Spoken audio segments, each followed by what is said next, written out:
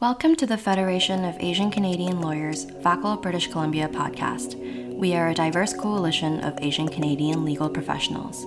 We promote equity, justice, and opportunity for Asian Canadian legal professionals and the community. We foster advocacy, community involvement, legal scholarship, and professional development. The purpose of this podcast highlights the diverse and unique members of our community. We hope you enjoy our podcast. So today on VACL BC's podcast, we're really excited to invite Justice Randall Wong. He was a trailblazer for many Asian Canadians in the legal profession. Specifically, he was the first Chinese Canadian to article outside of Chinatown, first Chinese Canadian Crown Counsel, both provincially and federally, first Chinese Canadian lawyer to appear before the Supreme Court of Canada, first Chinese Canadian judge to decide on a charter issue, specifically Section 24 Sub 2, and finally, he was the first federally appointed judge of Chinese descent. Judge Wong, would you introduce yourself just very briefly, where you went to elementary school, where you went to high school? Well, I was born in April of 1941, and in 1947, I went to elementary school in East Vancouver called Lord Nelson, which was located at Charles and Nanaimo. Our family lived outside of Chinatown at that time, 1954 William Street, just about a block up from Victoria Drive. At that time, there were 3 Chinese families who had children attending Lord Nelson. We all got along very well. After grade 6, I was slated to go into Templeton, where my family moved to the west side at 37th and Ash, just off Cambie Street. I then attended Point Grey, which was a junior high school at that time, in Kerrisdale. So I had to take the bus from along 41st down there. Even at Point Grey, there were only 3 Chinese families because the students were primarily children of greengrocers that had stores on 41st Avenue. After grade 9, Sir Winston Churchill Secondary was built, and we happened to be in the catchment area, which was at 54th and Heather. Even then, there were still only 3 Chinese families there. Of course, that's much different today. It was a wonderful school. Everyone got along. There were many Jewish families that had their children attended there. Many of them became some of my best friends. We went into each other's homes. I knew their parents, and even after many years, we still continued with many of my associations with these Jewish families. After high school, what was the next chapter of your life? I went to UBC, and I had aspirations to study law, and I will tell you how I got involved in that. It was when I was still at Point Grey. I guess I was in grade 8, and the school counselor had a session with me and said, "Young man, what do you think? What would you like to study when you grow up?" I said, "I really don't know. I'm only 14. So he said, "Well, let's take a look at your marks. Overall, you've got a pretty good average in there." He said, "You're good in sciences and also in English and in social studies. Are you interested perhaps in medicine?" I said, "I don't think so." He said, "Okay, we'll look at the other things. How about law?" I said, "I've never considered that, but I'll certainly discuss it with my dad." So I did discuss it with my dad, and my dad was of course, a self-employed businessman who operated the iconic Ovaltine Cafe near Main and Hastings. I asked him about that, and he said, "Studying law is probably a good thing because even if you don't become a lawyer, having studied law, you'd be useful in business." So that started me basically on the road to studying law. I had aspirations really to study business and law, so I ended up with a double degree of Bachelor of Commerce and Bachelor of Laws. I thought of myself as basically going into corporate and securities and accounting. What was the motivation to go into what we now call solicitor's work as opposed to litigation? I think that had to do with my articles. I was the first Chinese Canadian to article outside of Chinatown. I applied, and some of the lawyers at the firm downtown knew my paternal uncle.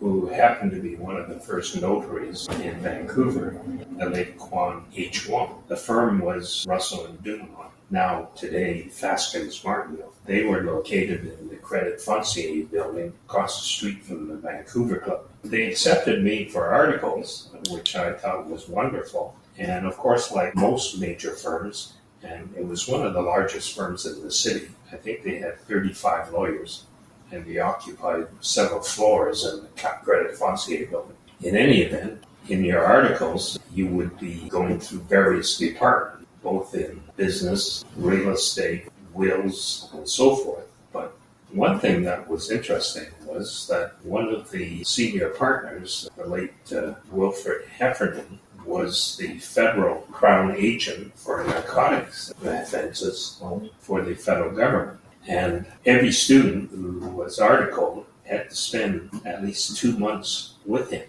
Mm-hmm. He never went anywhere without an articled student. So that was a wonderful experience because Mr. Heffernan had an RCMP car and driver taking him around from his office to the various courts. So during those 2 months, I was exposed to not only the juvenile court, which was located in the east side of Vancouver, also the criminal court in downtown Vancouver at 312 Main Street, and also in the county court, and in the Supreme Court, and also the Court of Appeal. I then became interested in litigation as a possibility. Then I was also told that in the firm were some of the senior lawyers had been former provincial crown prosecutors. They advised me that one of the best things if you want to be a litigator is to do some prosecution experience so that you're in court every day. And being in court every day is like piling up aviation time as an aviation pilot. The more time that you are in court, the more comfortable you are. And you certainly learn your rules of evidence and how to think on your feet and respond. That sort of interested me in that regard, as far as into litigation rather than my original thoughts of being a business solicitor. When I was called to the bar in 1967, I was looking for a job. And one of the lawyers who had just joined Russell and Dumoulin was Tony Pantages, the son of Peter Pantages, who started the Polar Bear Swim. Tony's father, Peter, also was a restaurateur who operated the Peter Pan Cafe, which was located at Drake and Granville. It was there for many, many years and a well-known restaurant. In any event, Tony was previously also a provincial court prosecutor, and when he joined the firm, and I had also juniored him in going through the various courts. He has also, in his earlier years, he was also a crown prosecutor for Burnaby, and he contacted the city solicitor, his former boss, as to whether there was a position. And of course, Bill Sterling was the man, and he said, Tony, if you vote for him, tell the young man he has a job. So that was my first job as a provincial crown prosecutor, and I was the first Chinese Canadian in Canada to attain that job. What was it like being the only Chinese Canadian? How did your colleagues perceive you? How did you interact with them? Well, as young lawyers, I, of course, tried to learn from my seniors, and I had a good experience in Russell and Dumoulin, where I article, because many of those senior lawyers were litigators. Basically, I think the key is to try to emulate what they do. One of the things they instructed me is that when you find out when the seniors at the bar are appearing in court, you go into the courtroom and watch them perform. You learn basically, like a form of osmosis, how to react, get to know who the judges are. Someone once said that a good lawyer knows the law, but a great lawyer knows its judges. That's very true. And at that point in your experience, did you have any idea or any intention to become a member of the judiciary one day? The answer is no, because I was really interested in being a prosecutor to learn the rules of evidence. During my prosecution, I met basically all of the criminal defense lawyers, the young ones and the senior ones, the leading lights.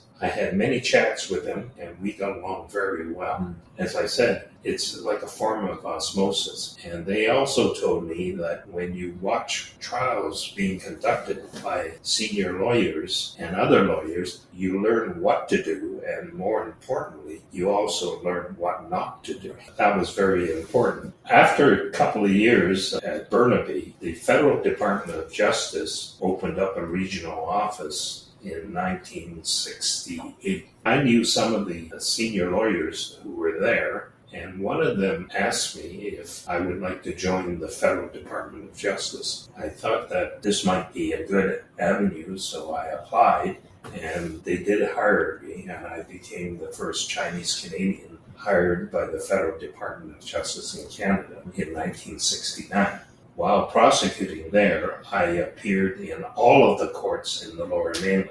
One day I could be in the juvenile court, the same as Mr. Heffernan, who was the Crown agent. By the time the Department of Justice had a regional office, they were still using Crown agents, but the regional office basically took over the prosecutions. So I could then the next day be in provincial court down on Main Street.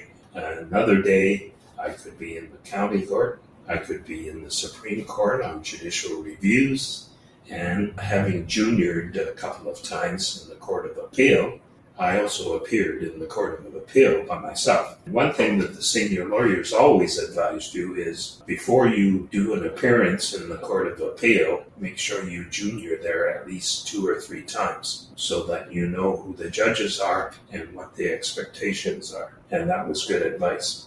After I was at the Department of Justice in Vancouver for a couple of years, the then Minister of Justice, who was John Turner, wanted to create a federal Crown office at Whitehorse in the Yukon. So they sent out information for people to apply. A number of the seniors said they might be interested, but then later found out that their spouses would not move to Whitehorse. So they declined. And they encouraged me to apply, and I said, I'm only a junior lawyer. They would consider me. So I put in an application anyways, just for the heck of it. And then I get this call from Ottawa from an assistant deputy minister who said, the minister is interested in appointing you to be the Crown attorney for the Yukon and to open up a federal office there. But you have to go there for at least 3 years.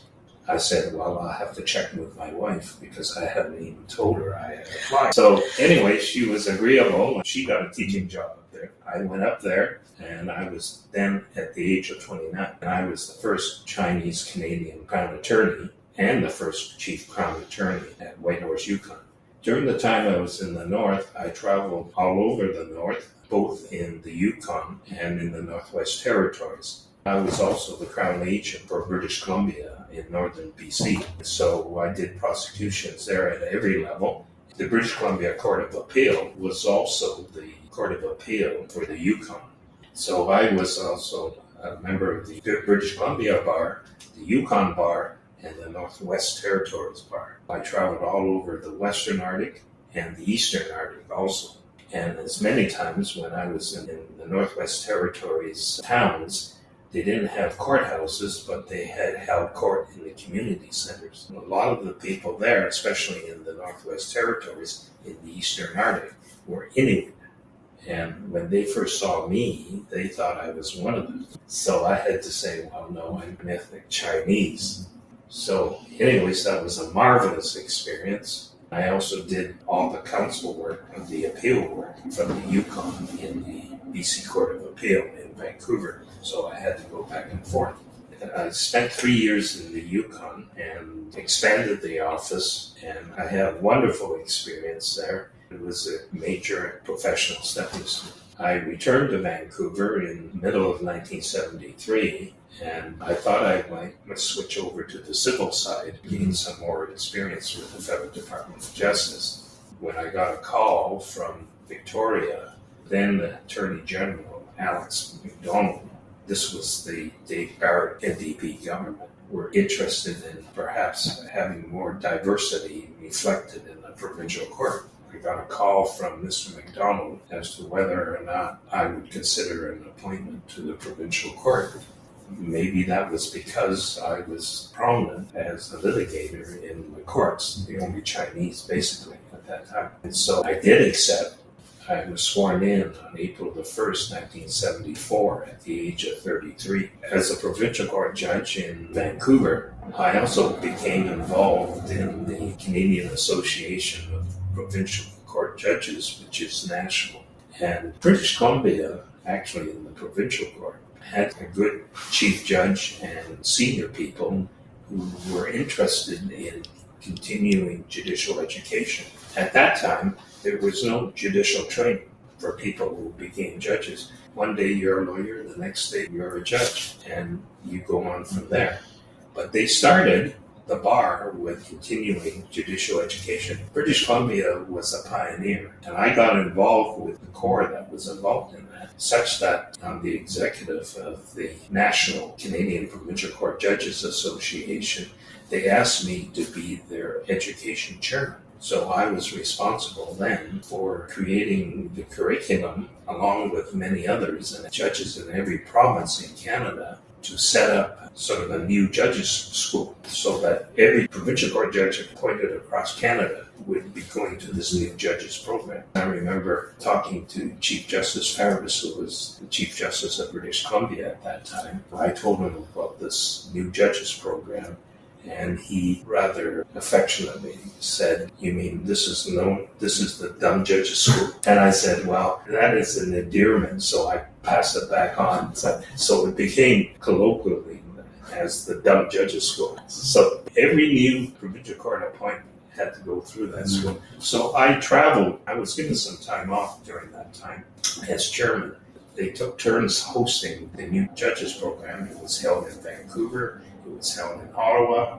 Ottawa was highly desirable because we would also have as speakers members of the Supreme Court of Canada to speak to the new judges. So it was a very exciting thing, and it was new. And as I said, British Columbia was a pioneer, and then it spread across Canada. I did that for 7 years as a provincial court judge, and I also continued to become a deputy provincial court judge in both the Yukon and the Northwest Territories. So not only did I prosecute there as a lawyer, but later when I became a provincial court judge, I also went on circuit throughout the North. So I think it was in 1981, I had a case. They had a bylaw in Vancouver against anti-postering. So the bylaw, as I understand, basically means that you had to obtain permission in order to post events in public spaces. Of course, what they were doing when people were posting it, they never took it down when the event was run. They also did a lot of posting on telephone poles, which were, back in those days, there were wooden telephone poles. And this was before they had those mechanical lifts to get the workers up to the top of the pole, so they had to climb up there. That made it so dangerous if the telephone poles were all plastered with posters. If I recall correctly, there ended up being a prosecution against an individual by the name McLeod. I think he's sort of the guy who now runs the startup, the McLeod Book, secondhand bookstop. It's around Pender and Seymour.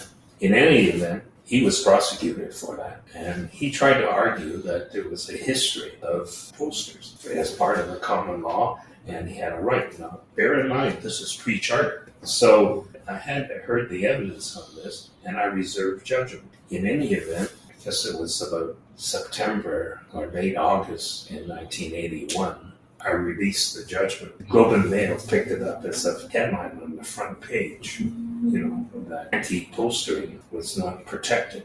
That sort of caught the headlines across Canada. And I remember the Canadian Bar Convention was held in Vancouver at that time. And as a young lawyer, I always attended the Canadian Bar Conventions too, which was a very good experience. I remember the Chief Justice of Canada, Bar Alaskan, was sitting at one of the sessions with Chief Justice Alan McEachran of the British Columbia Chief of the Supreme Court. I happened to walk by, and Chief Justice McEachran, of course, was formerly with Russell and Dumont. He introduced me to Chief Justice Laskin, and Chief Justice Laskin had the Globe and Mail paper, and he said, "Oh, this is very interesting." About a week later, I get a call from the Minister of Justice's office, and Minister of Justice at that time was Jean Chrétien. And his executive assistant phoned me up and said, your name has been suggested and put forward for the minister to consider a federal judicial appointment. And of course, then he asked the skill testing question, which was, would you take the job if it was offered to you? They had already done a background check and everything else. And I said yes. And it just happened that by coincidence, I had to go and see Chief Justice McEachern in any event on something else. Mm-hmm. So I went down to his office and had an appointment to see him. One of the first things he said to me was, did you get the phone call yet? And I said, yes, I did. And he said, it won't be long now. Sure enough, after the Labor Day weekend, I get this call from the Minister of Justice, Chrétien, that I'm on the payroll. At that time, I was 40. So that's how I got the first appointment as a Chinese-Canadian federal judge appointment. Were there any celebrations within the Chinese community recognizing this? Oh, yes. At my swearing-in ceremony, Douglas Jung, who was the first Chinese-Canadian MP and a senior lawyer, asked for permission to speak. At that time, the only lawyers who were invited to speak when the new judge was sworn in were representatives of the Attorney General of British Columbia, the Minister of Justice, President of the Law Society, and the representative of the Canadian Bar. And Douglas Jung, sensing this moment, spoke to Chief Justice McEachern and asked whether or not he could attend. McEachern said, of course. So Doug Jung rode up and he spoke at that time. And in the audience were also Auntie Jo, whom I knew very well. And Auntie Jo, of course, was the first Chinese Canadian admitted to the BC Bar in 1953. So he was there. Doug Jung spoke very glowingly and said that this was a major advancement for diversity and so forth. After that, he gathered up a number of the Chinese-Canadian lawyers and hosted a dinner amongst the Chinese-Canadian lawyers. And actually, at that time, I think there were about 40. Most of them actually practiced in the Chinatown area. We had a great time. And then after the dinner, Chinese-Canadian veterans, we were having a dinner in Chinatown. Doug Jung was expected to appear. Doug Jung was also a veteran of World War II. So he brought me along, introduced me to the veterans and their families there. That was a major thrill because it was through these veterans that caused the change in the voting laws so that Asians could vote. I thought it was a very memorable experience. Just getting to that moment in your life, you probably had many mentors. Were any of those mentors Chinese-Canadian and specifically Chinese-Canadian members of the bar? Yes, Doug Jung was one. Doug Jung and Auntie Jo were the two of that I really think stood out. Doug Jung, because I saw a lot of Doug, and he had good time for younger lawyers and helped and gave them advice. Mm-hmm. Of course, he had a practice on Columbia Street where his office was. As a matter of fact, he gave me a set of Canada statutes, which he received when he was an MP. He and I kept in touch all through the years. Auntie Jo also too, because Andy was a well-respected practitioner. Of course, he was the first. Right. He practiced in Chinatown, the firm of Hood and Jo. And Andy was like the old-time practitioners. He only charged the clients what he thought they could afford. He had no set price, and he charged them what the work entailed and what he thought they could afford, because he didn't want to turn them down. So he was very well respected, as were that generation of lawyers, whether they were Chinese or not. Mm-hmm. Basically, a lot of the lawyers at that time charged what they thought their clients could afford. Sometimes they didn't charge them at all. They thought it was a privilege cause. Sometimes with their wealthier clients, they charged them more. If they were successful, that's how that generation of lawyers really operated. As I say, there were certainly some wonderful role models. Anything in particular about those mentorships that just made them different from the mentorships you had with non-Chinese Canadians? I think they were the same, simply because, don't forget, when I got started as a prosecutor, there was no formal legal aid. Lawyers just volunteered, and you were on the list. It's pro bono work. And then, of course, later on, we had some criminal defense lawyers who did only legal aid. At that time, They use senior criminal lawyers to be prosecutors in their assize work. That is their jury work. If you happen to be a junior prosecutor, you juniored them. So you were mentored by these people. Some of these senior practitioners, they were special prosecutors. They were in private practice, and like the English bar, they both prosecuted and defended. So we had those fellows as mentors too. When we're talking about in the 70s, this is when we had more women lawyers coming in, and that was a good experience. Basically, of course, I think those women who became lawyers thought they had to be as strong and take no guff as men. In other words, they weren't going to be wallflowers. Some of them were pretty strident, but as we began to get more women coming in the 80s and the 90s, some of the senior lawyers mentored them and said, why don't you utilize your femininity? Some of them really were smart in doing that. That's actually an excellent segue. In your years as a judge, do you find that there's only one cookie-cutter model for effective advocacy, or can effective advocacy appear in many forms? I think mentorship is very important. The best advice I can give to young litigators is, if you see a senior lawyer that you admire and you get that person to be your mentor and stick to him or her like glue, because you model your behavior after that person, because it's a person you admire about how they conduct themselves and the advice they give you. And similarly, the profession back in my day, and I think the tradition still stands, if you have a problem in practice and you would like to discuss it with somebody, and there's nobody in your firm that has that experience, feel free to contact that person. That person will listen to you and basically give you some advice. And that was always the tradition, the fact that you wanted to know. And when I was a young lawyer with the Federal Department of Justice, and there was a problem that I would discuss with some of the senior lawyers, and they said, we don't have the answer to that. Why don't you phone up so-and-so, who is a very senior private practitioner, and pose the problem to him and see what he has to say. Invariably, you would get the first-class advice. When I first became a judge, there were probably maybe 4,000 lawyers in the Law Society. Now I'm told that there's probably about 15,000 I heard.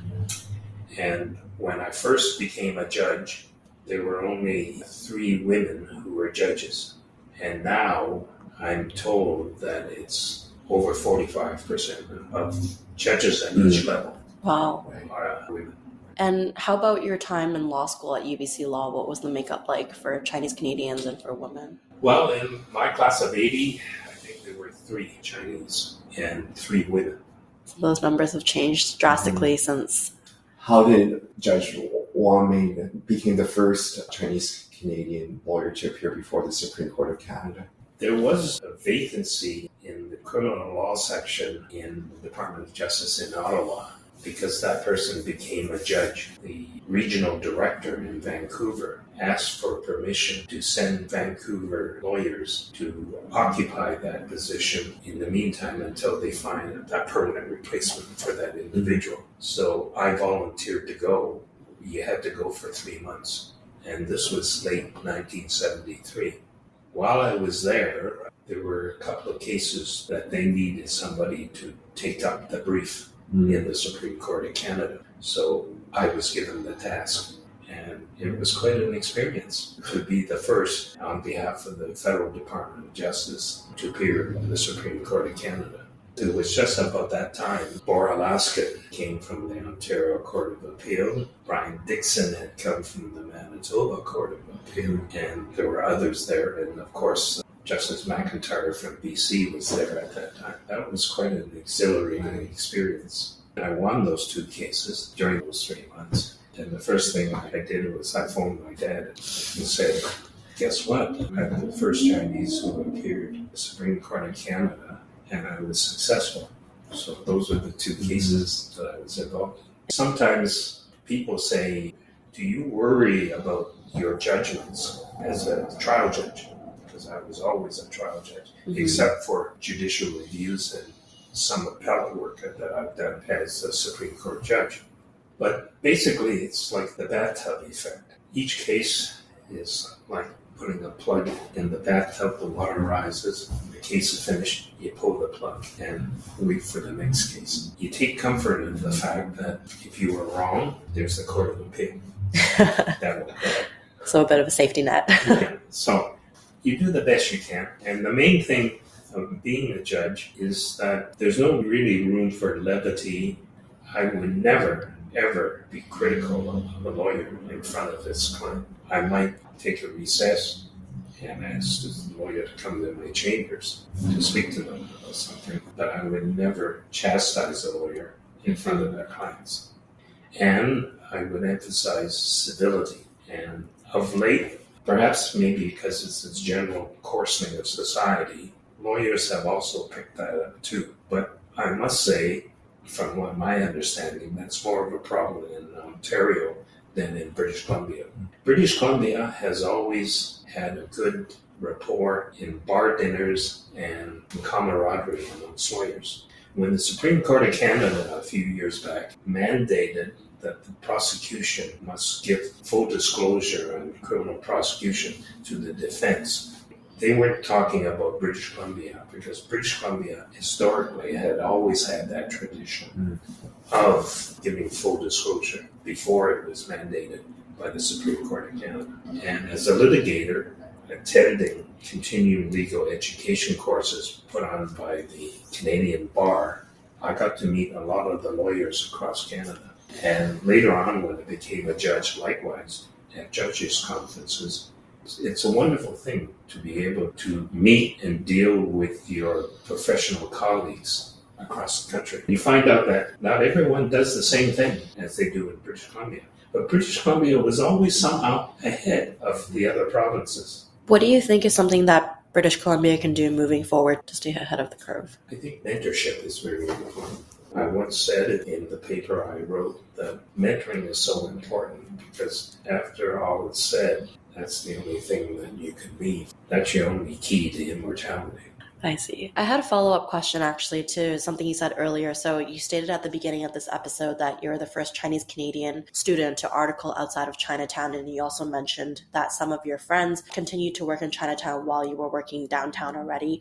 Was there a particular reason for that? Was there a hard requirement that Chinese Canadian students had to stay in Chinatown, or that was just the case that people always ended up articling and working there? I think because until recently, most Chinese Canadian lawyers were solicitors. And perhaps they weren't fortunate enough to have the connection to do articles outside of Chinatown. Of course, that's completely changed now. And of late, you've had Chinese Canadian lawyers who have become prosecutors and got involved in criminal law in the defense side. So that those are changes. With respect to the women, there's a larger pool for judicial appointments for women. Initially, when women were first considered for judicial appointments, had they not been women, I don't think they would have been considered because they were relatively junior. But over time, when you had a larger pool available and these women became senior lawyers, senior meaning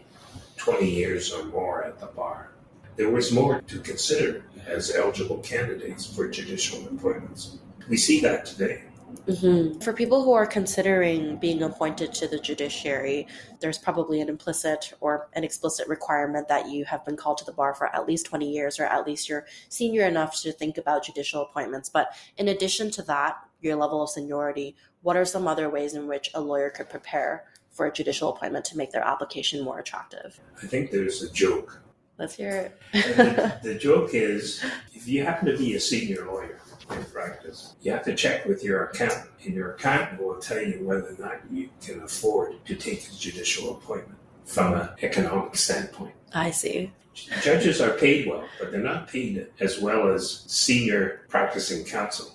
But if senior practicing counsel want a change in career, I'm looking primarily at the men in that regard.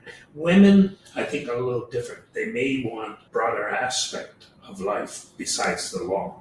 And perhaps they may think that a judicial appointment is easier than being a senior practicing lawyer. About the time that when I was appointed as a judge, it was regarded as sort of maybe a retirement job for senior lawyers.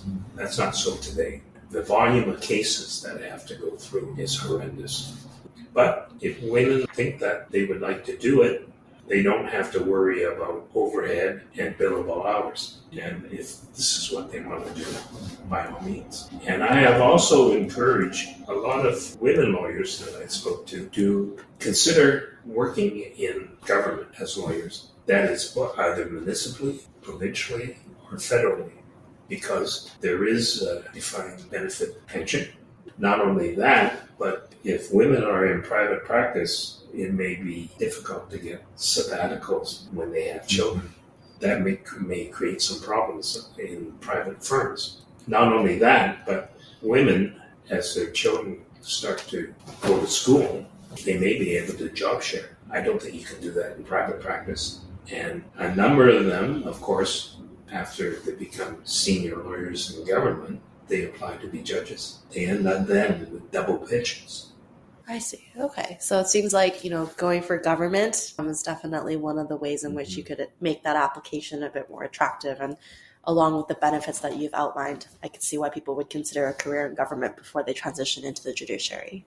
I think simply, too, there's more women graduating from universities than men, particularly in the faculty of law and medicine. And demographically, it's true in North America that women who have university educations are likely to be earning more, to be the major wage earners in their families than their husbands. A lot of the men have realized university is not necessarily for them, so they go into the trades. And if they go into the trades, they do very well. When I was still on the court and we had the law clerks, and clearly a number of them were women, that's usually the talk I give them. As a last question, I'm interested about your post-judicial involvement, especially with the community, and in particular with the Chinese Canadian Museum. The sense of belonging, the sense of community, how has that impacted your choices to be involved with certain organizations after you retired from the bench? Well, several things.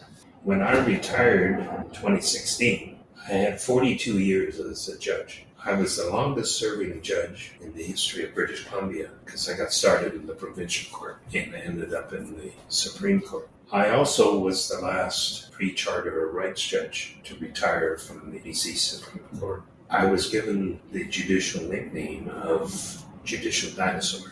Judicial Dinosaur.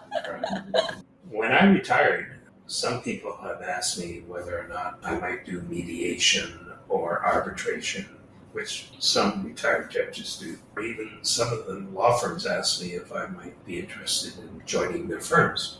I said, thank you very much, but I think after 50 years in the law, I think that's enough. And I think I would like to widen my scope.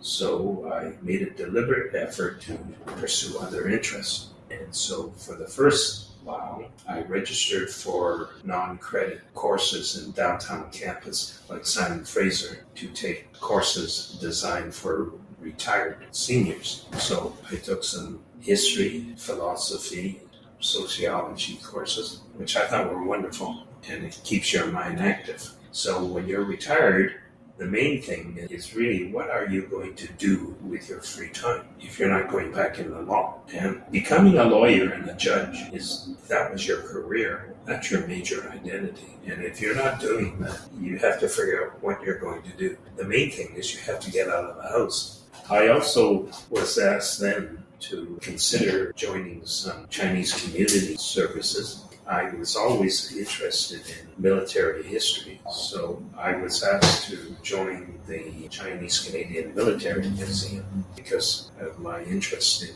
military history. Is that here in Vancouver? That's in Vancouver. Next year will be the 25th anniversary of its creation, and it was created to honor the service of Chinese Canadian vets because it was through them that ultimately Chinese Canadians got the right to vote and immigration eased for reunification of families. So we owe a lot to them. And that organization was created to preserve that memory and to educate the young in that regard. Then I also was made honorary president. I joined as an associate for the Army, Navy, and Air Force Veterans of Canada, even though I don't have military service, but I can serve because of my knowledge of military history. I'm also involved in there, so I'm currently the president of the Military Museum, and I'm also on the board of directors for the new Chinese Canadian Museum, which will formally open on July the 1st, 2023 at the Wing Sang building, which is the oldest building in Chinatown. And the Military Museum and its history is an important chapter of Chinese diaspora history in the province. So eventually, we hope to move from our present location in the Chinese Cultural Center on the Columbia side into the new museum, but we'll continue to operate as a separate entity, but in collaboration with them.